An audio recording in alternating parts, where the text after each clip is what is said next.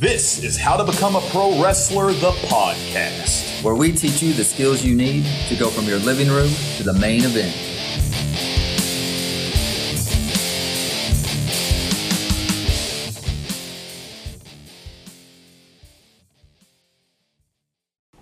What's up, guys? Welcome back to How to Become a Pro Wrestler, the podcast. My name is John, sitting at the table with Aaron. Aaron, how's it going, man? Hey, John. Doing good today, man. Excited to be in here once again, recording episode 63, man. That's right.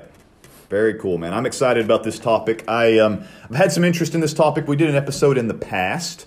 We titled it something along the lines of, how to spot a bad trainer or whatnot. So we're gonna expand upon that today. Today we're gonna talk about more ways to spot a trainer that's just out for your money, guys. So a bad trainer, someone that's not really out there to see your successful journey from, start to finish as a pro wrestler. They're more out there just to kind of be like, you know what, I can make a few bucks off of this kid by teaching him this and this and this.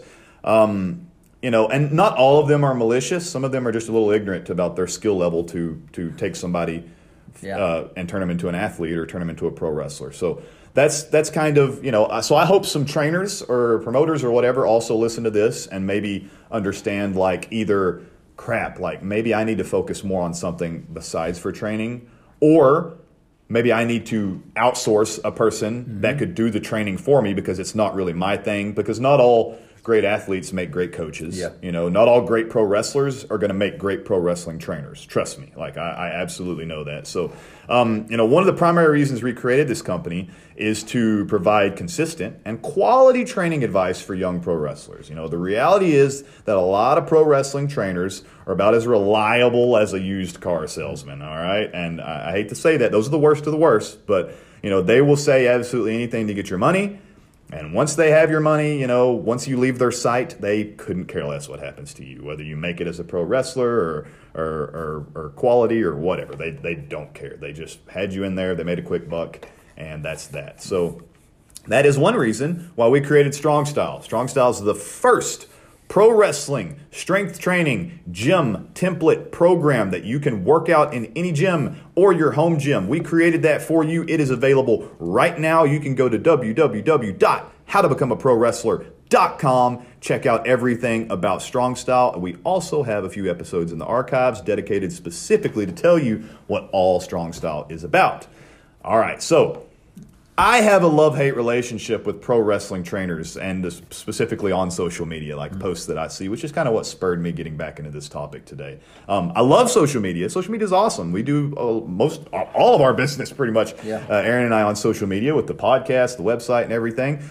It's an incredibly powerful tool. You can use it to spread positive information and positive knowledge and educate people, and I love that. I love that you can get access to people. I love that the people that follow us can have direct access to us because of social media. But sadly, it's also a tool for spreading useless info and some pretty terrible advice that I've seen out there, which I'm going to talk about here. But I've seen so many trainers, performing like bogus exercises in or out of the ring, making wrestlers do like these useless drills that are really not accomplishing anything, but maybe trying to break them down. Party tricks where they're just showing you like the super fanciest thing that you can do in a pro wrestling ring, but not ever giving you like a level of the fundamentals and the basics and stuff. The sad truth is that a lot of that nonsense, though, is kind of what gets likes and views. I understand that. You want to put the fancy, flashy stuff out front. But if I can't immediately, by clicking on your page or whatever, get a taste of the fundamentals and a taste of like what kind of values you're trying to establish with pro wrestlers, it really sets up a lot of red flags with me when it comes to pro wrestling training. These people put out content purely for entertainment, right? Content without substance, without depth, and without any real takeaway. Like you can't devour that content or digest that content and then leave thinking like, here's what I learned. Or did you just see a cool move that you probably could have just saw watching AEW or something, right? So, hot take. Your trainer is there to educate you, not to entertain you. All right, I'm very passionate about that. Aaron's got decades as a strength trainer. I've got years as a personal trainer. And, it's hard. And sometimes you have to talk clients through that, in that, like, I understand that some training is boring, but it's those boring foundational functional movements that establish like that the base of the pyramid that I'm always talking about. Yeah. The ground level that allows you to build higher and higher and higher and higher and take your client to new heights. The same thing applies to pro wrestling. So here's a problem. What do those bogus drills, the party tricks, all that stuff that they're showing you on social media, what do they do to educate you about pro wrestling itself? And, I would say nothing, absolutely nothing about, proper exercising, like I'm talking about in and out of the ring, in the gym as well, for a pro wrestler, or the fundamentals of pro wrestling training itself. What does a corkscrew moonsault teach a guy that can't do 5 back bumps, safely? Yeah. What does that teach them? These trainers are just showing off, guys. Those people are just showing off in an attempt to get a quick cash in on unknowing people that are new to the business. A lot of times, this training either sets up false expectations, like with the potential client that's watching it, like, ooh, that could be me. And it could be, but like it sets up false expectations about what training, where it begins and how fast it progresses, because that's going to be different for everybody. Or, even worse, it makes like a new person to pro wrestling feel like crap about their current skill level, because that's all they see is like this crazy stuff. It's like, am I supposed to be doing that? Should that be what I'm doing already? Why am I not doing that? I can't even take a back bump. I think I should just quit. Like that's kind of where that goes. And wrestling's not for everybody, but that's also not what we're trying to do. We're not trying to be gatekeepers of professional wrestling. We're trying to educate people properly and create a foundation of strength and healthy future pro wrestlers. But like we do with clients, right? So you have to, like in the gym and whatnot, you have to build a foundation of strength, a foundation of understanding and appreciation for the very simple things inside the gym before you can move on to maybe the more advanced things in the gym. Yeah, like you said, you have a base level. You have the fundamentals on the bottom of that pyramid that you have to learn. And if you don't learn those, then you can't build upon it to do those bigger moves or have a larger skill set. So you definitely have to do that. We do that with strength and conditioning. On Strong Style, one of the things we have, one of the very first things you do is just a static push-up position plank. Right. You're just holding and learning to build tension in the body. That's all it is. And you look at that, and it looks like, he's just sitting there. Yeah. But it really builds a foundation to be able to help your bench, your squat, and everything else that we have in the program. Absolutely. It's like, skipping that step is like, I always like to imagine like think of the rungs of a ladder. Like what if you've got a ladder leaning up against a building that you need to climb, and you're 5'11" and the first rung on that ladder is 8.5 feet in the air. Like you have to jump, or what are you going to do to get to that first rung? Like that's what we're kind of seeing on social media a lot nowadays, is people just establishing those really high rungs without supporting those functional, like foundational rungs that you have to have at the bottom before you can even take your first step. So like you just said with that, like you have to learn how to hold that beautiful static, body position with full tension before I'm going to ask you to actually go into a push-up or flip over and do a bench press. But if you can translate that core stability and that glute stability and that pillar strength that I've always talked about to your other lifts, and you're down, you got it. So, yeah. Yeah, definitely. Which is exactly what we do with Strong Style, like Aaron mentioned. And Strong Style, remember, is available right now. You can also just follow us on social media. We are at How to Become a Pro Wrestler. You can see links to Strong Style and everything else that we have coming along. You can follow us on Facebook in our private Facebook group. We've seen some awesome posts about Strong Style lately. Very, very proud of all the people going through it right now. Seen some really cool posts about how confident they are with the program itself. And I love that. I love hearing people not just experiencing it, but having, good experiences with it. They've never followed something like this before, never had a strict program that they felt was tailored for professional wrestlers before. So super happy to see those posts. Yeah, John, I just thought of something else too on there. When you're talking about just finding a good trainer, one of the things when you're doing these, as you mentioned, the higher rung stuff that you don't need to be doing yet because you haven't built those fundamental movements yet, is as a strength and conditioning coach, we have a rule. Doctors have a rule, and it's do no harm. Right. So as a coach, if you're paying someone, to train you, they should be looking out for your safety. So the first rule is do no harm, which is why I always teach those fundamentals first. So you make sure you don't hurt people doing something they can't do. If as a personal trainer, like if somebody, if a client told me that they, I always ask, have you worked with a trainer before? They say yes. And if they told me like, yeah, our first session, I walked in and he was like, Have you ever squatted with a barbell before? And I said, no, I've never been trained at all with the barbell. He said, okay, well, today we're going to find your 1 rep max. Like, right. Are you crazy? Like, what are you talking about? One of the most dangerous lifts that you can do, like, without a knowledge of the basics and how to brace yourself. And, this is a person that's never even done, honestly, they don't realize this, but they've never even done a proper bodyweight squat. Much less let's establish a 1 rep max today. Like, that's not how it goes, guys. You don't just jump into the gym, jump into the ring and think, well, let's figure out my finishing move before I've even figured out how to take a back bump, right? Yeah. So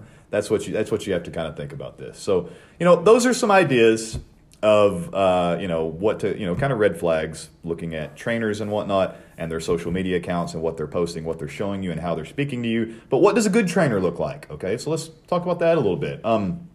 Any trainer that truly wants to help you isn't going to just entertain you, okay? They're going to educate you. They're not just there for your entertainment. They're not there just to wow you. Like if you come across a wrestling trainer that's also a wrestler and maybe you started as a fan of theirs and now you're very like you're taken by like, oh wow, I'm being trained by this person that I admired. That's great, but let's hope that they put on their coach's hat when it comes to training you. Otherwise, maybe they're not an actual great coach. Maybe they're a better performer, which is what you knew them for, than they are as a coach. So keep that in mind, guys. They're not there to entertain you. They're there to educate you. A good trainer won't tell you what you want to hear, but what you need to hear.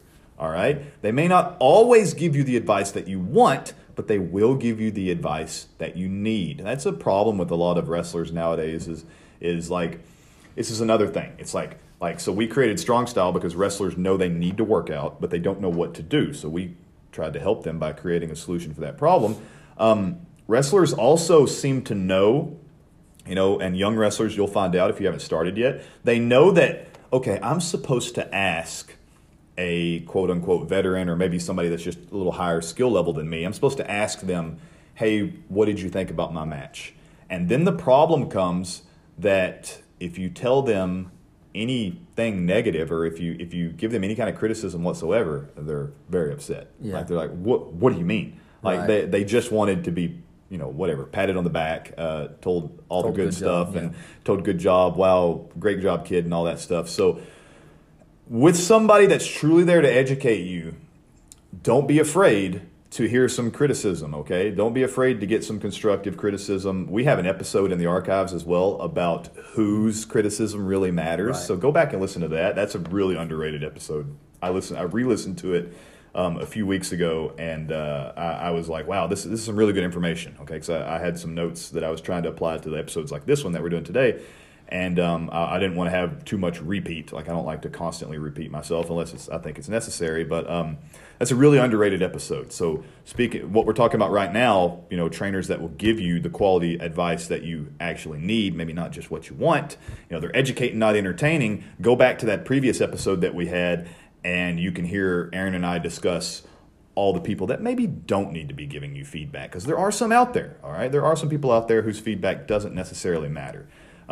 And again, I think our big rule on that episode was you should always be polite. You should always be fine. But some of the information you can just let go. It's okay to just let go. But there are people whose advice you really need to hear. And those are typically the people that are super, super honest with you and don't just tell you, good job, kid. All right, so...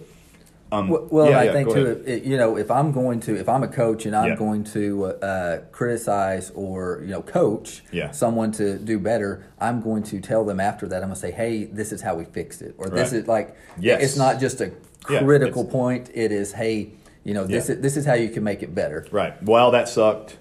See you later. Like that's not what we want. Yeah. We want here's why that sucked and what you can do to make it not suck next time. Absolutely. Well, and they, a coach-athlete relationship, you're giving, you have the best interest for the athlete at heart. So you're giving that because they can do it and it's going to help them. But you also have to, the coach should be listening to the athlete too. Sure. Because sometimes I know I'll correct someone on something and they don't quite get it because they think they were doing it that way. Yeah. Sometimes they don't realize the kind of point. So you have to, a good coach also will be able to take that and say, okay, how can I explain this better? Yes. Like, how can I make you understand, what I'm saying and put it in kind of your the athlete's perspective to make them understand how to do it. It's very important that we, because I do that exact same thing where I I talk people through movements, but I don't stop to think like, are they understanding what I'm saying? Are they understanding why your feet have to be in this position? Right. Why your knees have to bend in this direction? Things like that. Like they're not understanding. So I'll ask them like, are you understanding this? Do we need to keep talking about this? And I'll try to approach it from a different direction that maybe they can understand. Like the ladder, just a few seconds ago, I talked about the ladder rungs. That might click for some people. It might not click for other people. But that is what a great coach will do, is they will keep trying until they've found a way to relate and describe the thing to you properly. Yeah.